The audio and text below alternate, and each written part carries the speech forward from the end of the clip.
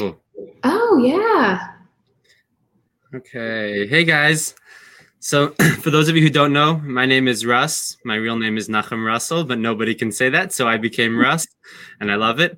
And this is my friend Bethany Johnson of Walking Dog Training out in Orlando. And I'm very excited to have her here tonight. A lot of you probably know Bethany. For those of you who don't, you should check her out. She has a lot of awesome online content, and that's how we met. We never actually met in person yet. This is the closest we've gotten to meeting in person, I think, right? Yes, which feels very weird because I feel like I have met you in person. Yeah. So that's one of the awesome things that I love about social media is getting to meet people like how we met, that we never would have encountered each other had there not been Instagram, had there not been Facebook. It's a pretty cool thing. Yeah, it's super cool. I mean, I've made some really good friends through Instagram, which is crazy. Yeah, it's funny to me because there's so much talk about like social media making people antisocial. And then imagine with what's going on now, if there was no social media, there would be no social life. So it's kind of like, maybe it's not making us so antisocial. Maybe it's actually doing a lot of good things. And there's obviously not so good things in it, but there's a lot of good stuff too. Like we get to meet each other. I think that's awesome. Yeah. And I think it's just a big thing with what you focus on. Yeah. It's like if you follow people that make you feel bad, then yeah, you're not going to feel good about yourself. But if you follow people like you're just, going to want to work with your dog and just be so happy. So yeah. Yeah, it's very cool stuff. So for those of you who guys, if it's your first time watching the show, this is the second episode of it. I started the show just as a way of getting to know trainers and cool people and awesome people out there and to introduce them to you guys and for us just to chat. So it's really no real structure to it. If anybody does have any questions or comments or topics that you do want us to discuss, feel free to throw it up in the comments and we'll try to get to it. We won't try, we will. But if not, we're just going to chat. So I have a question for you, Bethany, because I know you weren't always a dog trainer, just like none of us were always dog trainers. We all somehow started becoming dog trainers. And I'd love to know what got you into dog training. Oh, our dog Theo. So we adopted him as a puppy, and I had never known a dog could be like this, and he was just a terror, like awful as a puppy. And so we went back and forth of if we were going to return him to the shelter. We were crying and so I just decided to start researching dog training and see if I could help or how could I stop his like awful behavior. And came across Sean at The Good Dog, his Q&A Saturday, and I listened to them when I was in my earbuds when I was dog walking, and just started implementing stuff, and not with an e-collar at that age, but just like little things. And I mean, it changed our life, like really. And I think the biggest change happened, I don't know how old he was, but I was just sold. I was like, I need to start helping. I wanted to help other owners. And I was a dog walker at the time, which was really great because I had an in with a lot of owners. And a couple of my first clients, they were kind of like one-on-one clients, were dog walking clients. And then it was really the only way I wanted to keep growing. And as a dog walker, unless you're going to hire people on, you can't really go that much further. Right. So dog training was kind of the next step, and then just started and slowly started doing more and more. I think it's a very cool, there's different, from the dog trainers I've spoken to, and obviously like we have an awesome community that we're part of, and we've networked with so many trainers, and it's really cool. There's different types of ways that we've gotten into this, and there's a special thing about the ones who've gotten into it from having their firsthand experience of having that wild child, right? And it's like, in a sense, you get to relate to the owners in a much stronger way than the average trainer might, or than somebody, I shouldn't say the average trainer because there's many trainers with this background, but then the trainer who just loves dogs or just loves animal behavior. But when it's something that you firsthand experience, you could not just like put yourself in that person's shoes. You were in that person's shoes. You were once that client, and you totally know what they're going through. And I think it's, for clients who are coming to somebody like you with that, it's a very great perspective to be able to have, because you know it, you were there. Like, and I'm sure the struggles are still there sometimes, because I know I have my wild child, and it's the struggles don't go away. It's just we learn how to deal with them. Yeah, well, one thing that I'm finding, and I can really relate to owners, which I love, is the owners that struggle the most, I feel like come out on the other side even happier. And I think it's that struggle that makes it so worth it, which is so cool because, I mean, there's nothing worse than feeling like you don't know what else to do besides take your dog back to the shelter or return your dog wherever you got your dog. And so I can relate. I get a lot of owners who, not a lot, but where it's like the last straw. Like, what else do we need to do? Let's send our dog to a boot camp kind of a thing. So yeah, it's really cool. It's a special perspective to have. Yes. It's a very good one. And it's very useful that it's such a useful thing to be able to, in anything in life in general, when you could not just empathize, but also literally relate because you've been there, it's a much higher level of connection that you get to build. And when you have that, it's much easier for people to be receptive to what you're going to say as well. Yeah. Well, one thing I found is owners like when you tell them that you struggle. Yes. I used to think when I first started that, oh, everything has to look perfect. Like my dogs have to be perfect or perfectly trained. And what I started to find was that once I started sharing more of like the behind the scenes stuff or that my dogs are not perfect, they liked it. It like made it great. You put up a great video. I just was watching it like a couple of hours ago. I think you put it up yesterday, showing the not such good looking stuff. I don't remember how you titled it. Oh, right? The messy side. Yeah, the messy side. And that's so important because an owner who's sitting at home and everything looks perfect to them, they're going to totally think that they might as well give up because they'll never get that. Yeah. But when they see like a professional trainer showing that messy side, showing that it's not really perfect most of the time, it's such a relief. It's like, okay, so my dog's also not perfect and theirs is not perfect, but they still have a way to work through that. And now I know I have hope. It gives a message of hope. Yeah. Well, and I know that like when I first started training and I was sharing stuff like that, just because I didn't know, I was just like trying to document stuff. And then I got to a point like a couple months ago, well, up until this like whole thing that's happening, which to me has just been a way to, I don't know, it's kind of inspired me to just try and get as creative as possible and like try new things and put a spin on the craziness. And it's made me want to go back to how I used to be, where I was sharing more behind the scenes stuff and the messy side and not just trying, I love making videos, but not just trying to show like the awesome part of it or like that after, you know? And I think that owners really like it. They like seeing the messy side, which is so the opposite of what I thought they would want to see, to be honest. Well, it's not like instead of proving, look what I can do, it's showing, look at the reality of the situation. And then every dog goes through it, but look at what's possible if you work through it. And that's much more of a message of hope than just seeing a perfect picture at the end with no one knowing what's going on. Like here, Terry over said, people need to see the messy. Oh, it's yeah. Hi, Terry. Yes, I agree. Well, and I know for myself as an owner, I would want to see that. Like I started thinking, I wasn't seeing a lot of trainers sharing that side. I mean, like the before video, that's always like a lot of people do that, which is really cool. But I wasn't seeing like the messy middle part. And I was like, well, if I really wish that I was seeing it, I need to start doing that. And it's something I love about your content.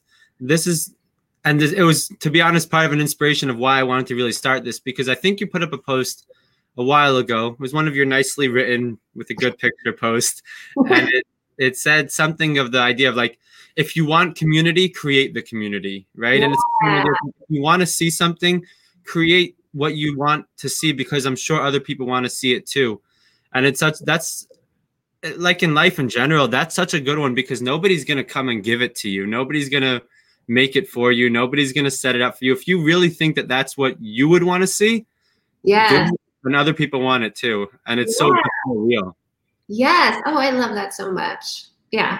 And the reality of the content that comes out of it for owners is so much better because it feels more authentic. And that's where that is authenticity. That's what people really are connecting with. More than the dog. That's what I think. Yeah, I know. Well, isn't that what this is called? No, what do you call this? I'm calling it Not Just Dogs. Oh, because we don't have to talk about dogs. I feel like we always end up coming back to it somehow. But I love talking about like the social media side of things.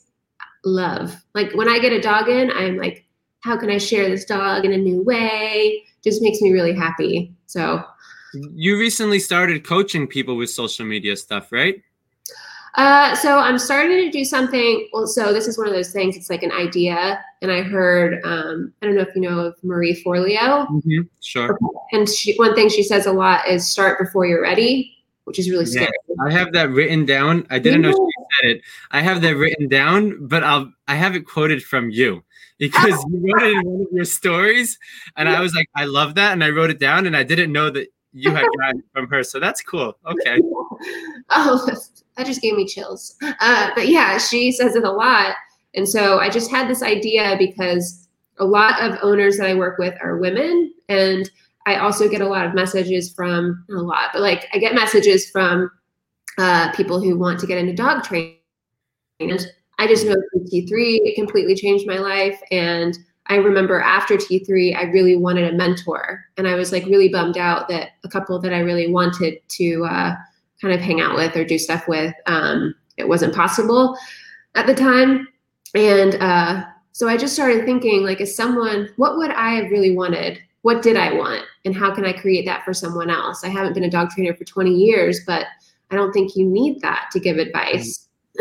So yeah, I'm hoping that I can start something. It's still kind of in the works, but after talking to you, I'm probably going to work on it tonight. But yeah, I think that's really awesome. And I like what you said, that you don't need to be in it for 20 years to give advice. And like, you don't need to be perfect to start teaching. You can teach with what you have now and continue learning more and teaching more. Yeah. I was watching somebody's Instagram live the other day because everybody's doing lives these days. Yeah. And he brought some random person on, like he brought one of his followers on just to chat live with him. And the guy was saying that he wants to become a dog trainer. But one of the big things that was holding him back was that his dog is still reactive. And it's the same idea really as what you're saying, but that idea of like, just because your dog still has issues doesn't mean you can't service somebody else who has other issues. And even the same exact issue. I mean, the stuff that I struggle with my own dog still are things that I'm helping other owners with all the time. And I think that's the beauty of it. Like, none of us are perfect, but we're helping each other achieve more and to get to a better place. And the goal is never perfection in any of it. The goal is just to be better. No, and I think that is such a common thing that new dog trainers, because I thought it for sure. But I think the more owners you work with, the more that they just want to be able to relate to you. All they really want is for like a head start, of course, is good, but they know that they'll still struggle. It's just, I think it's inspiring to see other people who are experts, like doing what they do, like dog trainers, and they're relatable. I think that's nice. I think it's much less intimidating. For a long time, I felt like I can never speak about my Marley. Marley's my wild child. Yeah. I can't tell people that like the other day he growled at somebody on a walk. I can't say that, right? Or I can't like say that occasionally he doesn't come on a perfect recall when I call him, right? Because if I say that, then it means I can't train a dog to do recall, or I can't help a dog with reactivity. Yeah. And like, the more that I actually have shown that and have spoken about it, and then spoken about how I worked through that situation or how it made me feel, or the struggle of me having to accept the fact that he's never going to be a perfect dog. Yeah. All of that stuff, because what I think that most owners are really seeking is not necessarily somebody who could train their dog perfectly. It's somebody who's going to be real about it. Yeah. Right? And if there's something you're hiding, then you're not going to be able to help somebody else reach that, whatever their dog can really do, because there's something you're hiding about.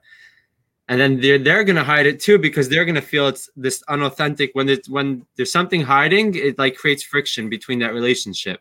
Yeah. The more open it is, the easier it is to just connect. And that's ultimately what it's about, is that relationship with the clients and helping them have that with their dog.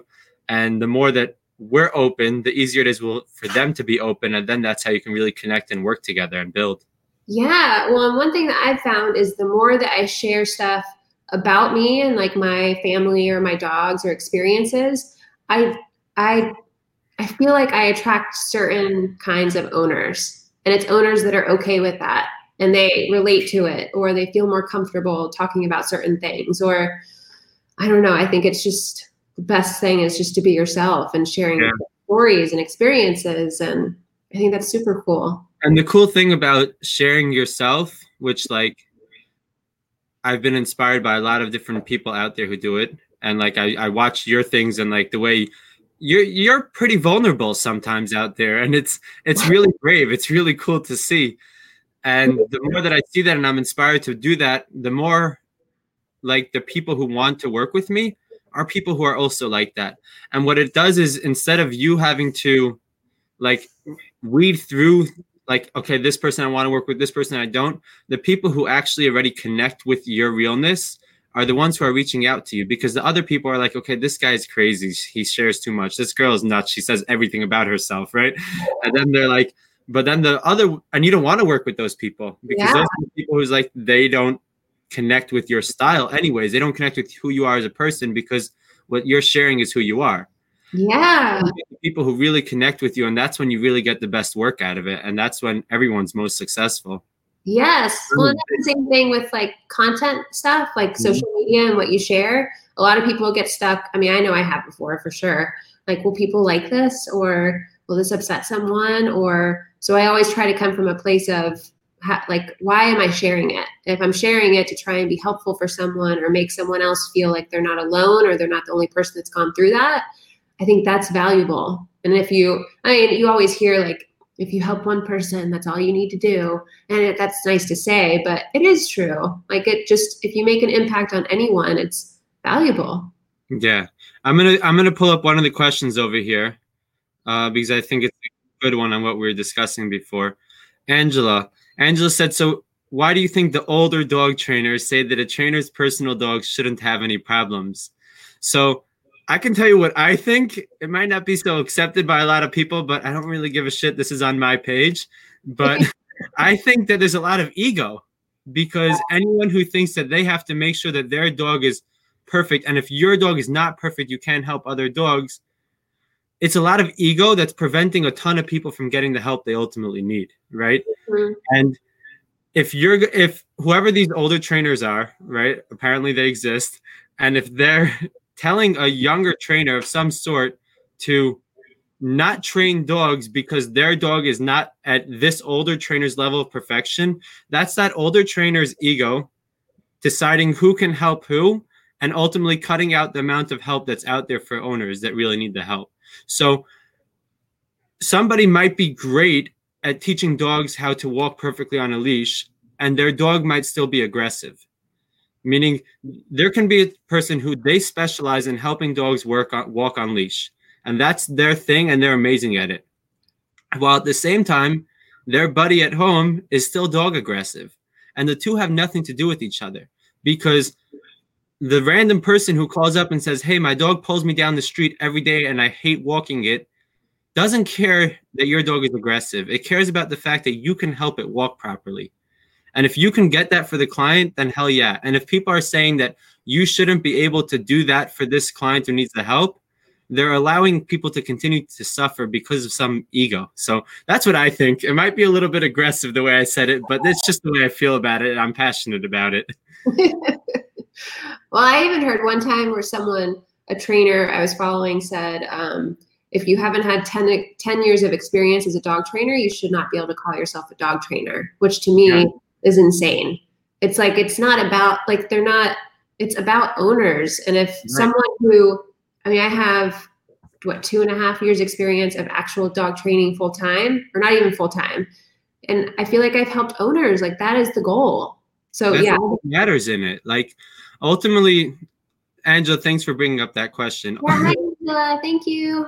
Ultimately, all that really matters in all of this is the humans at the other end. Like, yes, I love dogs. Obviously, I love dogs. Figure out I wouldn't spend my life dealing things with them. I wouldn't have 3 of them. I wouldn't pick up their poop all day. Like it wouldn't be a part of my life if I didn't love them. But if you're not in it to help people, then what's the idea here? Like the dogs are not paying your paycheck, and the humans are the ones who are suffering.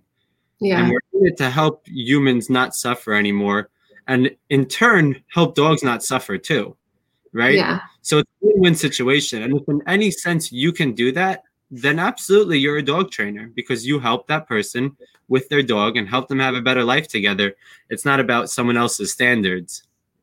Yeah, I agree. This is why I don't really follow a lot of dog trainers unless they're my friends. I like what you said in your stories the other day. You said somebody asked you something about becoming a dog trainer, and you gave a whole list of people that had nothing to do with dogs. And I was like, hell yeah, that's what it's about, because training the dogs is like the simple side of it. And you can be a great dog trainer and suck at you could be great at training dogs and be a shitty dog trainer. Yeah. There's the whole human aspect to it, and that whole connection side of it, that if you're not good with people, then it doesn't matter. You can train dogs as long as you're not working with the owners at all. So essentially you could get a job training dogs somewhere, but don't work with owners. Don't be a dog trainer. That publicizes that. Well, I think a big part that a lot of dog trainers struggle with, at least like starting, is their confidence. I mean, I know for myself, that was like my biggest thing when I first started, because you're working with owners, you're nervous about like the go home session. I know I was, and like, is it going to go okay? Are they going to like me? Are they going to be happy when they go home? Like, it's all these things that happen with experience. But if you just work a lot on yourself and just feeling the best that you can, it has nothing to do with dogs, but that will really help. It's helped me. So. Hey, Sabrina. Hey, Megan. Hi, Sabrina. Hey, Amanda. All these awesome people are on here. This is so much fun. Wow. Can you see? Are you able to see who's on here from your side? No, I was just like repeating everyone that you just said. Okay. So I heard this really cool thing though about like dogs. So what you're saying is learning the confidence stuff and all of that from that list of people that you gave. Yeah. But I heard I have to learn how to pronounce this person's name, because I've been quoting this quote a lot, and I'm for sure butchering their name, which I hate doing. But it's a Japanese name, so it's really hard to say. I'm not even going to try, but I'll figure it out. But essentially the quote is something about, if you know the way broadly, then you find it in everything, right? So if you understand the idea of what dog training is, how it works, and all of that, then you're going to find it in a lot of things in life that other trainers might not necessarily be finding it in that angle.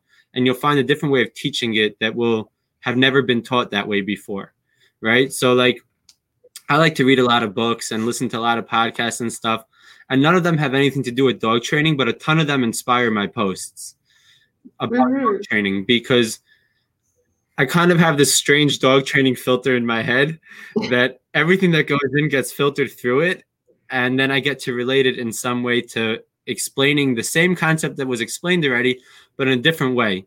Yeah. And you might find that way that fit perfectly for that one owner that didn't understand it until now, and then it clicks because they needed it in this new way. And I think it's so important to learn from non-dog trainers, but find the common thing that's in all of that, that's in so much of life that connects to dog training. So much of what we talk about is, in general, a part of the rules of life. Yeah. Oh, I totally agree. Here. Real life dog training. I hear a dog that I'm training who's, I think, whining. You have two in now? Yeah. Bobby. Oh, he's not listening to me. Yeah, I have two, Blue and Olive. Olive is so freaking cute. With her legs. Yes. I've never seen that. I've never seen a dog sit like that. Right. The laying down everyone's seen, but that sitting, that's special to her. I know. At first I was like, is everything okay? What's going on? But yeah, she's totally fine. What's your favorite part about what you do? Social media. In what sense? I just feel like it's really helped me connect with a lot of people and owners too, in a different way. Like I love the when I actually get to hang out with owners, and I've made some really good friends that have been owners I've worked with. I think it just has like unleashed this creative side of me. It's like that I just never had before. Like I would share stuff when I was a dog walker, but there's just so many stories that I have from dog training. And so far, I haven't been training that long, but I really enjoy connecting with people through stories, and dogs have just kind of led me to that. And they've led me to so many people. And But it's really started with social media side of things. Yeah. I love that aspect of it all. Like the amount of cool people that I get to talk to because I put myself out there in one way or another. So they then want to reach out and connect. And like, it's a very cool thing to see how that builds over time. Like literally going from one follower who's like your friend because they followed you because they want to like support you or they feel bad. I don't know which one. Yeah. And then like eventually having this whole community online of people who like you consider friends and they're your people. And it's such a cool thing. I think the coolest aspect of it all is that it's all builds from, at least on my end, it all started from me taking that risk of like, I'm just going to put myself out there and see what happens and see how it goes and hope that it works and like, just do it. I remember when you first started doing stories, I think. Yeah. I feel like I started like my social media presence, I guess, if you want to call it that, at T3. Yeah. Because so actually Julie and Josh, so they were doing videos at T3 and they were like asking other trainers who were there to come like answer a question in their video.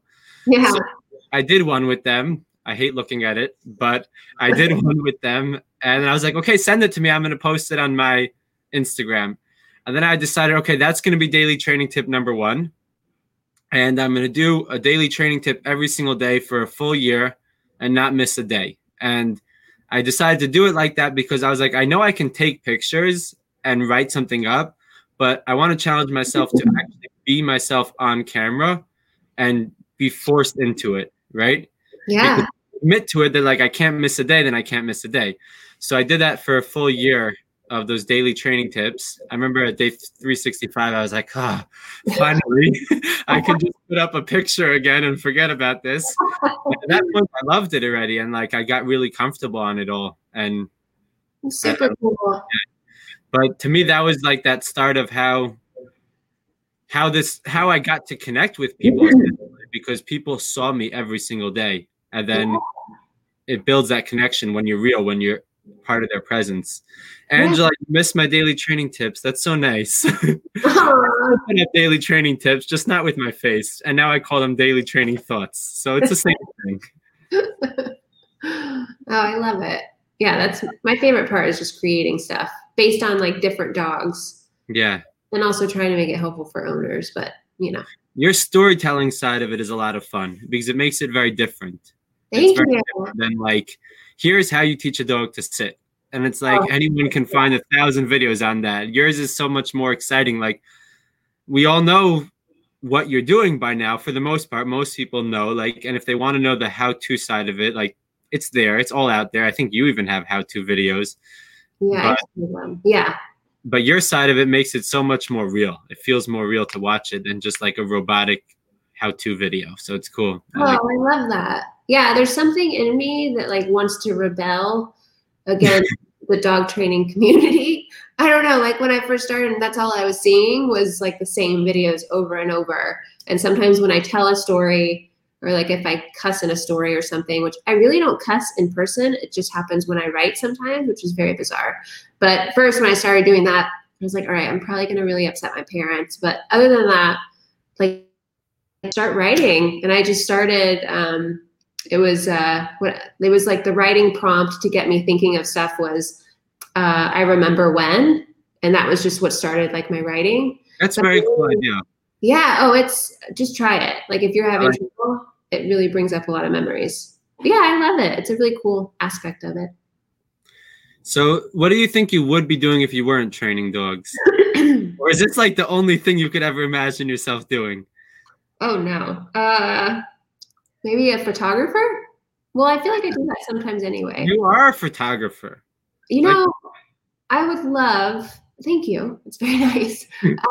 I would love to be like a bread baker or like have a little bakery and like have people come in and like daily people that like, hey, Sonny, like coming to get his coffee or something. Like sometimes I miss that. I used to work at gyms a lot. I miss that, like, you know, daily personal communication. Yes. Yeah. I really miss that with dog training, but I think, yeah, dream world, I would have my own little bakery and like make bread and stuff. I love it. Do you still make those homemade dog treats? No. So that's one thing. I remember asking someone, this lady, Amy Jo Martin, and she did a live and I asked her about that idea and I was like, oh, I don't think I'll be able to make like money doing it. And she was like, you should just date ideas, like try it. And I was like, I love that idea. Just date it. And if you don't like it, you don't have to do it anymore. Right. No, my back was hurting after I made like 2 batches, which took me like 2 hours to make like 50 treats. It's just, no. I love that idea of dating an idea. It's like, see how it goes, try it out for a bit. If it doesn't work, break up with it and move on and try another one. Right? I just loved how she said it. I was like, all right, I'll try. And I didn't like it. That makes so much sense. Yes. Terry wants to know, Bethany, tell us about your love of photography and how that helped with what you do and the creative. Ooh, Terry, I love that question. So I got into photography when I first was a dog walker, and we went and I got a smaller camera, and I found myself like I couldn't wait to go walk dogs to just take pictures. And so it became like some kind of an obsession. And then I would send the pictures to owners and they loved it. And so it just kind of became my thing where I would take pictures, and it just really fueled, like, it just helped me find a whole creative side that I didn't know I had. And then I started, I'll never forget when Bobby told me when I was getting into dog training or thinking about it, and he was like, photography might not be something that you do full time, but it will be a great addition to the training. Yeah. And it's just, Terry, I could talk about photography for hours. I love it so much. Let's do it. Let's do it. So give us some photography tips, because I have my camera and I suck at it. Oh. And I got the camera that you recommended I should get, the Sony A600. Yeah, that was my first one. A6000. A6000. Yeah, you see, that's how much I know about it. And, and I suck at it. I take the worst pictures on it ever. Like on my phone, I take better pictures. You're not using the camera? Uh-oh, can you? I haven't been using it like enough, because it's like I feel like I take such shitty pictures on it that I can never use those pictures. So I have to just, I've been using it since this whole quarantine thing. Okay. Where I don't have any dogs here now, and I'm like trying to do more creative things. I've been starting to just take random pictures of things, but yeah, Russ, all the pictures I was taking of it. What? That hurts me that you have that camera and you're not using it. That's why I'm saying, give us some tips. Okay, here's my top tip.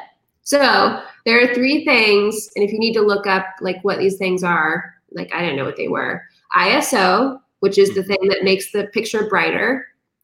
Aperture, you can call it the f-stop, but it's what makes your, like if people know about the bokeh, people know about that, where the background is blurry.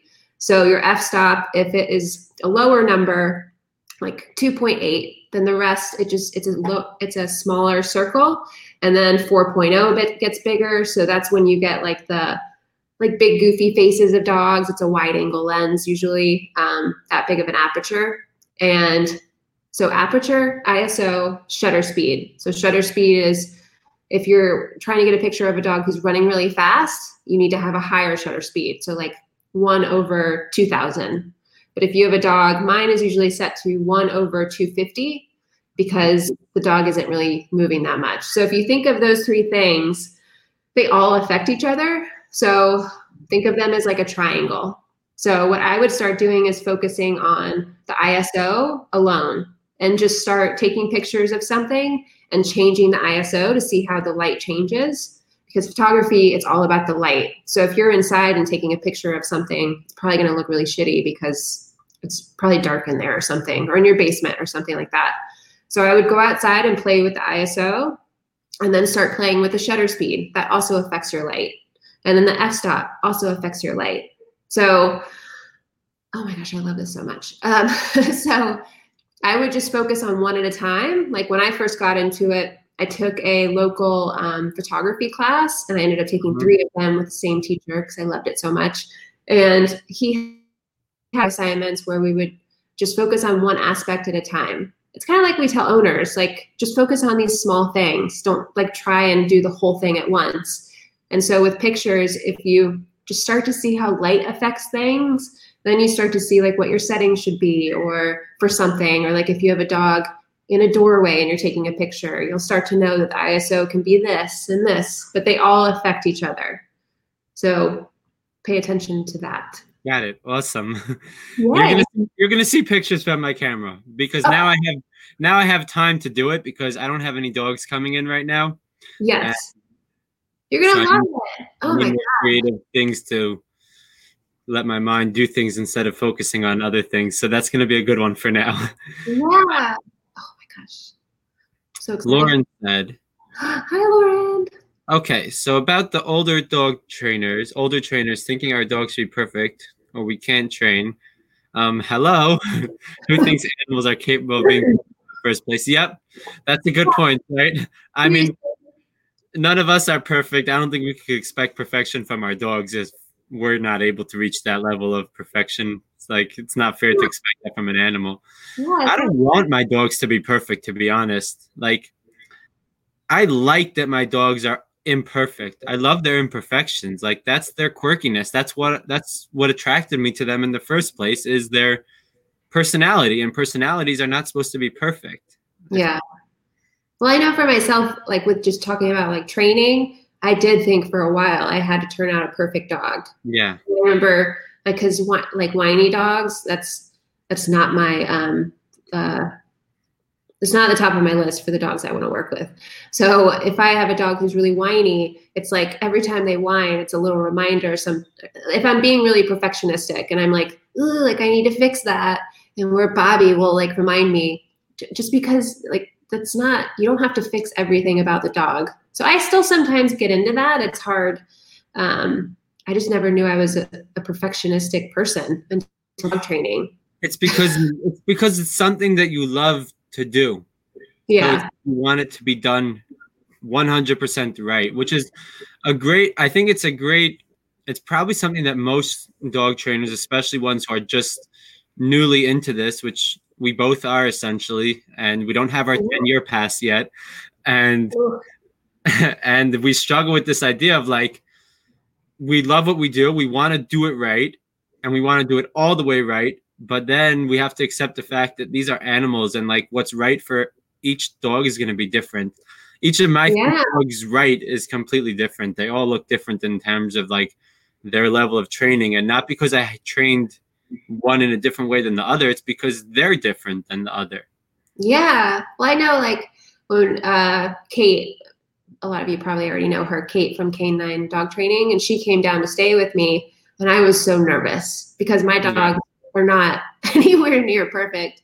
And I was like, oh my gosh. And she's my really good friend, but I was like, oh no, what is she going to think of me as a trainer if she sees how bad they are at times? And they're much better. You know, we're so like hard on ourselves. They're much better than a lot of people's dogs, and they'd be totally fine. But it's hard, I think, for anyone. It's just relatable when you get into that headspace of, oh, my dog's not being perfect. Like, oh, like I need it to be perfect, but it's not possible. Yeah. The thing that I had to learn from this idea of like the perfection is, if my program is 3 weeks for most dogs. I do a 3-week board and train. If I'm at the end of 3 weeks and this dog is at a completely different space in training than the last dog I trained, it doesn't mean I did something wrong. No. And it doesn't mean that I can't train the next dog to be at a different place than it.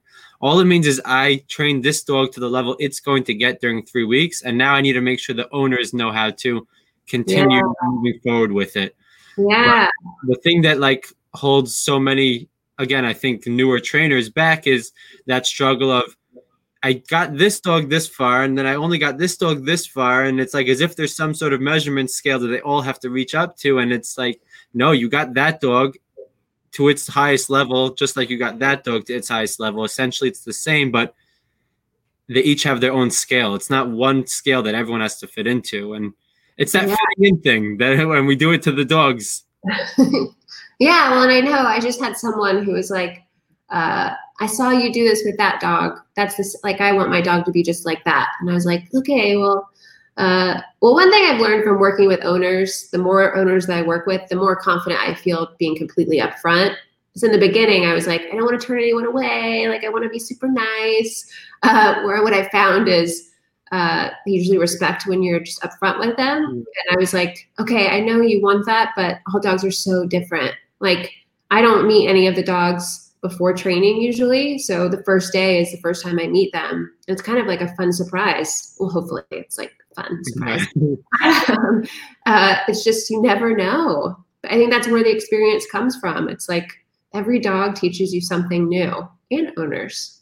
And I think from an owner's perspective, when a trainer calls them up and says, hey, like, your dog is not like that dog. Your dog is not going to necessarily do what Mitzi did, right? And like, at first it might be like, well, I really wanted that. But then when you really explain to them, they're going to be like, wow, this trainer really took the time to get to know my dog, right? And they didn't say like one size fits all. It's like, no, this is actually personalized. She actually cares about my dog and my dog's personality and what my dog can do. Yeah. And it shows a higher level of caring in a sense, because you're not trying to force the dog into that top level box. It's just, this is what your dog can do. And I think it's really nice for owners to see that. I would like to see that if I was going for training. Yeah, well, and a huge thing that I've learned is it's all about communication. Like, I remember when I first started and I heard from some other trainers, from another trainer, like the chain of trainers, that if you don't hear from an owner after the training, then like, that's good. That's a good sign. Like, everything should be good. No, like, I've found that it is almost the opposite. Yeah. So it's cool it's so cool with this job because you can morph and change and try to do things in a way that better suits the owners that you work with. And so, oh man, like, I overly communicate sometimes now. Like, I'll call people halfway through. That's been a game changer because it's so different than just a text where like, it's just so different talking like in real time. And I usually get more information from the owner that I didn't know about. And there's always that stuff they hold back. Always. And it's always like, what? Really? Oh, and it's usually something either that I need to work on more or like a goal that they have or something, or, oh, all the time. And I was like, oh, so it was great. And it makes me feel good. But yeah, it's all about communication. Since I had this, before we went live, I was telling you about how, excuse me, I had a dog that was here for 3 weeks, pre-New York lockdown and shutdown. And I decided to keep the dog till the end of the training instead of sending him home early, because if I would have sent him home early, he was at that middle point where it was like, it just, to me, it didn't make sense, like to send him home in that messy middle. Right. Yeah. And I knew that I could work him through it. And he was a great dog. His personality overall was really awesome, like from day one. And I decided to keep the dog all the way through. But I had to obviously tweak a lot of how my go home program works, because I do go home sessions in the owners' homes. I couldn't do that with everything going on, and they have 2 young kids. So we did everything virtually. And one of the cool things that I did it maybe once with one owner before, was having that FaceTime before the dog goes home, where it's just no dog involved, just me and the family sitting. The whole family was there. It was really cute. The 2 little kids were there. Everybody was involved. And we just chatted for an hour about the dog, about where it's up to, about what life will look like after training. And I think that helped set up a lot of expectation for them of what to expect when this dog is back home, and what life should look like, and the mistakes that are going to happen, and the way the dog is going to act differently with them than with me, and all of that stuff that we usually end up having to, at least me, having to like reassure them, like, no, you're doing everything right, and your dog is just a dog. Right? And like, you just got to work through it. I got to work through that with them in a conversation prior to the dog going home. I think that's something that I learned from this whole experience that I'm going to add into my program, of having a FaceTime chat with them couple of days before the dog goes home, as that like go home session. I love that. Yeah, it was very cool. Do you do FaceTimes with owners? No, I don't. I don't do FaceTimes, but the phone call has been really nice. Yeah. And I never did that before. So no. Cool. All right. One more question for you. What's one thing you wish every dog owner knew? that their dog will never be perfect. I love it. Right on cue. Like, perfect. I love it. Yeah, that's like, came to mind, but yeah, that's so important. It's such a real one. Yeah. Struggle. I struggled with it for a long time with Marley because, like, when I got Marley, he was my first dog ever. Didn't grow up with dogs, and he was like, I made every possible mistake that dog owners could make. Right, I was that dog owner that needed somebody like me to tell them what I was doing wrong, and like after a couple of months of having him, it started to like become really bad. And at that point, I was like, then when I started to actually learn about training and start to help him and do all my research and like actually start to get on that better path, then I had these goals of like having him become that perfect dog, right? But I was going from having a highly reactive dog that was like kind of dangerous to wanting a dog that can go into restaurants and can do things that like he just can't do because it's just who he is. And it's not that I'm like not trying hard enough, but it's that I know him and I know that that would be unfair to him. Yeah. But for me, I struggled for a long time with that idea of wanting Marley to be perfect. And like, it's a hard one for so many owners. We all have that image of the perfect dog that we think we have to achieve. Well, and I think a lot of owners nowadays, they follow a lot of trainers on Instagram. Yeah. And the more people that they follow, it's just human nature. They compare their dog to other people's dogs. And so the more that they see like trainers having perfect dogs and turning out perfect dogs, then they think something's wrong with their dog or them working with their dog because they're not seeing the whole process. And that's the kind of feedback that I get, which is why I like to share. I hope I share as much as possible. It also makes me feel really uncomfortable to think anyone thinks that I have a perfect life or anything about anything going on is perfect, because it's not. So I'm like, let me tell you this story about this awful thing that makes me feel more normal. Yeah, I think that if this is like to every dog owner out there who might watch this or listen to this, like if you're following, and this doesn't just go for dog training, but we happen to be talking about dog training, but if you're following anyone on social media that makes you feel like not enough or makes you feel like your dog is not good enough, is an easy way to deal with that issue. Click the unfollow button and move on. Mm-hmm. Because the cool thing about social media is that we get to choose what we watch and what we see and what we wake up to and like what community we want to be part of in that virtual world. And if every time you're going to it, what it makes you think is like that my dog is not good enough and my dog has to be perfect and I wish my dog was like that. It's great to have aspirations, but focus on, is it actually a goal and an aspiration, or is it actually just making me feel shitty? And many times it's just making people feel shitty. And if that's the case, just move on, unfollow. I've also done that. Like if I'm in one of those modes where I'm feeling like insecure, like I'm just having one of those moments or something. Even sometimes when I'm following a friend and they're like doing awesome things and I'm like, oh, this makes me feel really shitty. So I like mute them for a little bit. Yeah. As long as you don't see it, no matter who it is, it doesn't mean that you're a bad friend or anything. It's just do what is best for you. And it really makes a big difference. Yeah, it doesn't. I like that you said it doesn't make that person who did post it bad. No. It could have nothing to do with them. And it could be everything about you. But that's all that matters really, is that it's about you. And at the end of the day, like when you shut off that social media, make sure that it's not leaving you feeling way shittier than before, because then it is a bad thing. Yeah. Here, we had a couple of questions over here. Christina asked, what sort of thing does one need to become a trainer? Like what kind of insurance or LLC? You want to touch on that one? Bobby? Where's Bobby?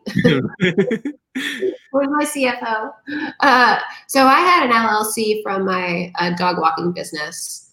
Honestly, does one need to become a trainer? Start training dogs? Yeah. I don't know. I honestly think that kind of stuff, it is important, of course, but I think sometimes that can hold people back from just starting. Like were we talking on here about or before? Start before you're ready. Yeah, like, that was on here. With dogs. If you're waiting for this kind of stuff, that can come later. But I think just getting your hands on dogs and just starting and like reaching out to a friend and asking if you can train their dog for free so you can start sharing like videos or something. I think that you can do now. Right. So I am literally in the middle of getting my LLC set up. Like I don't even have it done because I'm a dog trainer. And like the government will recognize that as soon as I sign the paper. That's not a big deal. You don't need, and I'm not saying people should do business illegally at all. But what I am saying is that in order to like become a dog trainer, you need to be able to train dogs and you need to be able to help owners. And everything else is secondary to it, really. What do you think about, like, because I get this question sometimes, and about what kind of certificates do you need for to become a dog trainer? That you can help an owner have a better life with their dog. We should get that certificate. We need to, like, start giving that out to people. Yeah. Whenever I get asked that, I'm like, you don't, like, experience with dogs happens from working with dogs. Yeah. Like you can have all the certificates in the world. I want to see that you can have, and I don't want to just see that you can help train a dog. I want to see that you could help an owner have a better life with their dog. Mm-hmm. Because that's ultimately what the market needs, right? Dogs without owners don't need training. Like dogs that are just living in the forest, they're not looking for training.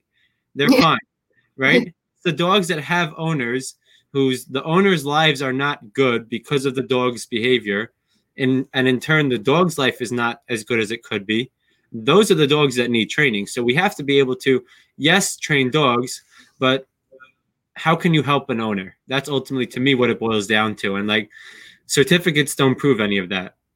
No, I think initially you need, what was I going to say? I think confidence really helps, because I think a lot of people get stuck in, I need my website to be good, which is really helpful. I mean, when I got my website, I waited for a while and I was like, this is a game changer. I don't have to like type stuff out to everyone anymore and stuff like that. But I just think you just got to start getting your hand on dogs. Start to build experience. And if you don't have owners to work with, everyone lives somewhere near a shelter. Go in and volunteer just to be around dogs. Even if you're not actually training them, just being around dogs and handling dogs will give you experience that a lot of other people don't have, and you'll be able to learn a lot from that. Amanda wants to know, hey, Amanda, how many hours a day do you spend on social media? Ooh, I don't know. I don't know either. I don't set a timer or anything. Yeah. It's just kind of part of what I do. So yeah, I mean, well, for me, I do dedicate like 1 or 2 hours in the morning to creating one post. So if it's like one of those graphics that I do, I like to have the dog I'm working with on play, like doggy meditation, which owners love, by the way. And I just drink my coffee and get creative. So I do that in the morning. But throughout the day, stories, I mean, probably way too much time. But, but yeah, stories are fun. It's just part of my job, I think. I mean, what about you?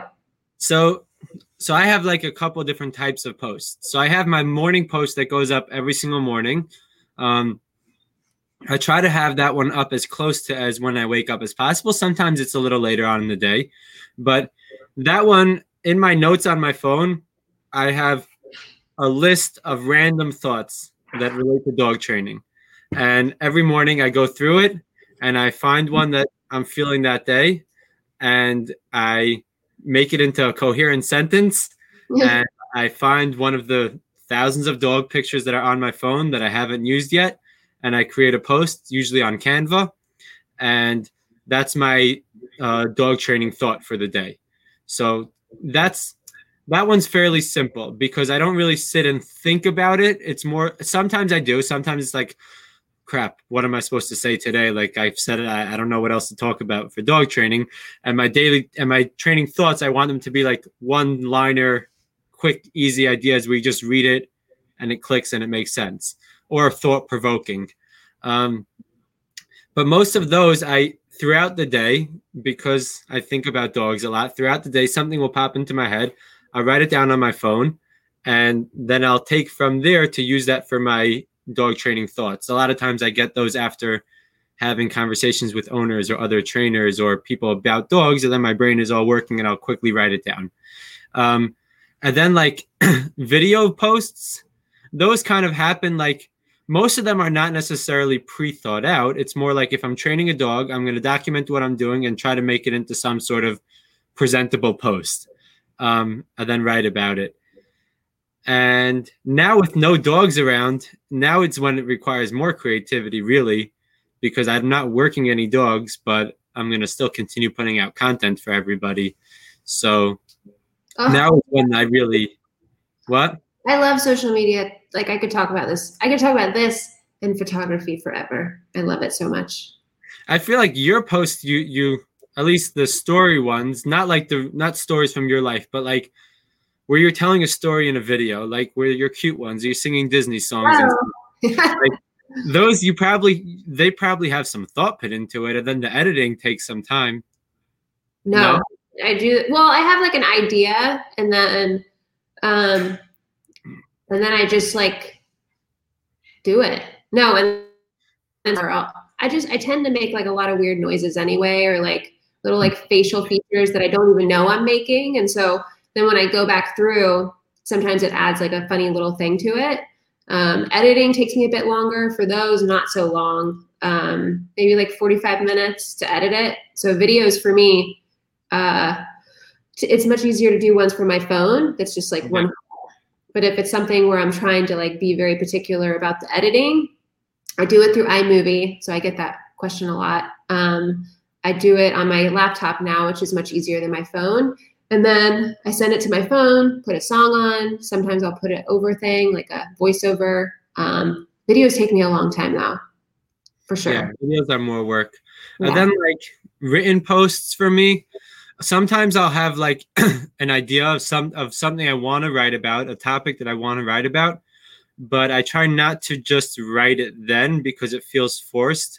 And I hate writing when I feel like I'm forced to write an idea. So I've always enjoyed writing even before I ever put out content. Like I would just have a notebook and just write as if like maybe somebody's going to see it, but I never showed it to anyone. And so I always enjoyed writing, but I never felt comfortable to write an idea when it was forced. So I would kind of like think about an idea until it blossoms into like something that I can actually put into coherent form. Or sometimes I'll just write a bunch of random shit down that all has a similar theme to it in my phone, and then I'll come back to it like a day or two later and then like make it into a post. But like I feel like if I'm being creative and I'm forcing it, it doesn't work. And for me, writing is a creative thing, even if I'm teaching, even if I'm giving over like, even if it's not like something personal, if it's something about dogs and I just want to teach it in a new way, if it's forced, it's never the ones that I like to read afterwards. And I like to read my own stuff and appreciate it. See, I'm the opposite of you. I do it like I don't pre-write anything. Like I just do it in the moment. That's usually why I need like a couple of hours in the morning, but it's kind of like a rush for me. It's like a fun creative thing. Just, yeah. So I think I kind of like the pressure of it in a way. So it's just interesting. Everyone's so different with their creative side. I write a lot of my posts, but I live right near the bay. So I write a lot of my posts like by the water. And like that's always like my creative spot because I just feel like it's beautiful and it feels good to write there. But I never have like in terms of like how long I'm on social media, which was the question really. Like I mean, I think if you're like just starting and you know you want to like create stuff, but maybe you're not as driven to like that's my favorite part of my job, really. So, but if you're trying to just add it into your life, I would like time block. Yeah. Whenever you're the most creative, I'm the most creative in the morning, so that's when I do it for like 2 hours and just at least do that and just write out ideas or random stuff or write a story or something. And yeah, time blocking really helps. And for people on that note of like who are just starting out and who are like struggling with what to put out, I have two tips that I found helpful and that like from my own experience helped me become more comfortable on it and to start to think in more of like how can I teach people way so that it kind of flows and now every day I just have content coming out. Is two things. Number one is Mama Bear, go back to your place. Sorry. number one is having a right. So Amanda said the struggle is to be consistent, and that was exactly what I was going to touch upon. Yeah. So think of a theme that you can do it, whether it's for, I did it for a whole year, but you don't have to. You can do it for a month of, let's say, like daily training tips. Call it whatever you want, but where every day you're just giving a little tip, and it could be you on camera, or it can be a 1-paragraph thing written up with a cute picture of a dog. And it doesn't have to be anything crazy that nobody else said before. It just has to be you saying it. You can say the exact same thing that I said on my page yesterday. I promise you I won't get upset. And you could just say it in your own words. And as long as it's something you actually believe in, and say it in your own words, and do that on a daily basis, and just call it a tip. And then you're going to start to, you'll have a consistent thing, and you're going to have to keep to it because you made that commitment. Hopefully that's the way you're thinking of it. If you really want to do it, you'll have to be consistent with it because you know, okay, it's 4 o'clock, and I said every day by 4 o'clock I was going to have my daily training tip out, and I don't have it out. Let me sit down. It's 3 o'clock right now. Let me sit down and make sure it's out. And your mind will start to get on that schedule of making sure that this happens, and it'll be easier to be consistent with it. Once you get that flow going, your mind is going to start to, this is how I worked. It's going to start to think in that sense more, and an idea will pop into your head, and it'll be like, I should make a post about that, right? You'll be working with a dog, and you'll be like, that was really awesome the way he just, after one correction from getting off a place, right away he knew he should stay on place, and it was amazing how quickly that correction clicked. Let me make a training tip about how some dogs are just missing that one piece, which is a little accountability. Boom, you have a tip for the next day. And the more you start to do it consistently, the more your mind will work in that way of, I got this, I have ideas. So creating a theme that every day you have to do that thing. That's why I do it myself every day. That's why I have the dog training thoughts. And that's why I did the daily training tips. For those of you who followed me since all the way in the beginning, my daily training tips. That's why I did those, so that I was forced to be consistent with it. And then my mind started to just flow with it. And the other thing of not consistency is, if you are working with dogs and you're not putting out content and you can't think about what to do, it's a very simple thing that anyone can do. Get yourself a tripod, video it, and post 2-minute clips of your daily training session, and literally just explain in the thing what you're doing. So if you think you're not creative, which you are, but that's a different discussion. If you think you're not creative, then document instead of creating. What do you think? For me, I think a big driving force for like creating stuff is reminding myself of why I want to share in the first place. Because I think it's a really easy thing to get stuck in, is like, I heard someone say this, like analysis paralysis. Like, what should I post? Like, that's not good enough. What should I do? What should I write about? And just if you get clear about why you're sharing, like for me, it's, I want to help owners live a better life with their dog. And it's like so then all these kind of ideas come to me. But if you just get clear about that, like, why do you want to share? Like, some people want to get another reason for sharing is to attract certain clients to you. Like, right. What kind of an owner do you want? So maybe share stuff that you could relate to an owner on or something. Just getting clear about your why really helps me. Have you read Start With Why? No. Great book. You should read it if you're focused on your why, by Simon Sinek. I think that's how you pronounce it. I've heard of him, yes. Yeah, it's a great book. I didn't read it, but I listened to it. Like, I like to listen to books, and it's a great book on that topic of Start With Why. Okay. Let's see what Melissa says. It's one thing I struggle with, saying things that haven't already been said, but you're so right. Yeah, I think that there is nothing, okay, I don't think there's too much out there that hasn't been thought about in terms of like how to train a dog, because essentially it's not rocket science. I don't think that you're going to sit and think for years about an idea and all of a sudden you're going to come up with a brand new thing that nobody's ever done to train a dog before. But what you're going to do is think of your way of doing what's been done before. And that's why clients are going to want to work with you as opposed to with me. Because I do things Russ's way, Bethany does things Bethany's way, and Melissa, you'll do it your way, and that's what's going to attract the right people to you. And there's so many dog owners out there, and every dog owner is an individual, and they're going to be attracted to the person behind the message, not necessarily the technique. Yeah, I love that. All right, it's cool stuff. Bethany, Melissa said thank you to you. Oh, hi, thank you. Okay, cool. So it's been about an hour, so we're gonna wrap it up. I want to I want you to let people know how they can find you if they're interested in following you on social media or working with you or anything like that. So walking dog training on Instagram really is where I share the most. I don't share as much on Facebook, but it's all at walking dog training.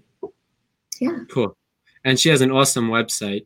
Your website is really cool. I was looking at it before. I didn't do it, but I paid. Well, it looks your style. So whoever did it did a good job of. Amazing. Launch Bay Creative, and they work remotely, so they are the best guys ever. So, yeah. There. Oh my gosh, you're so fancy.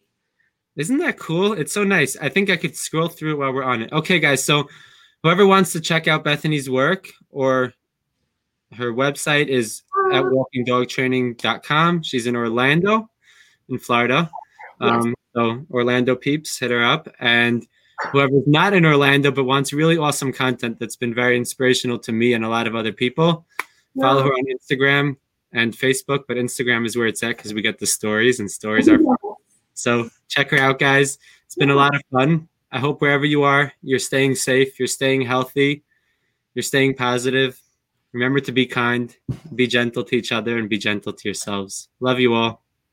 Bye.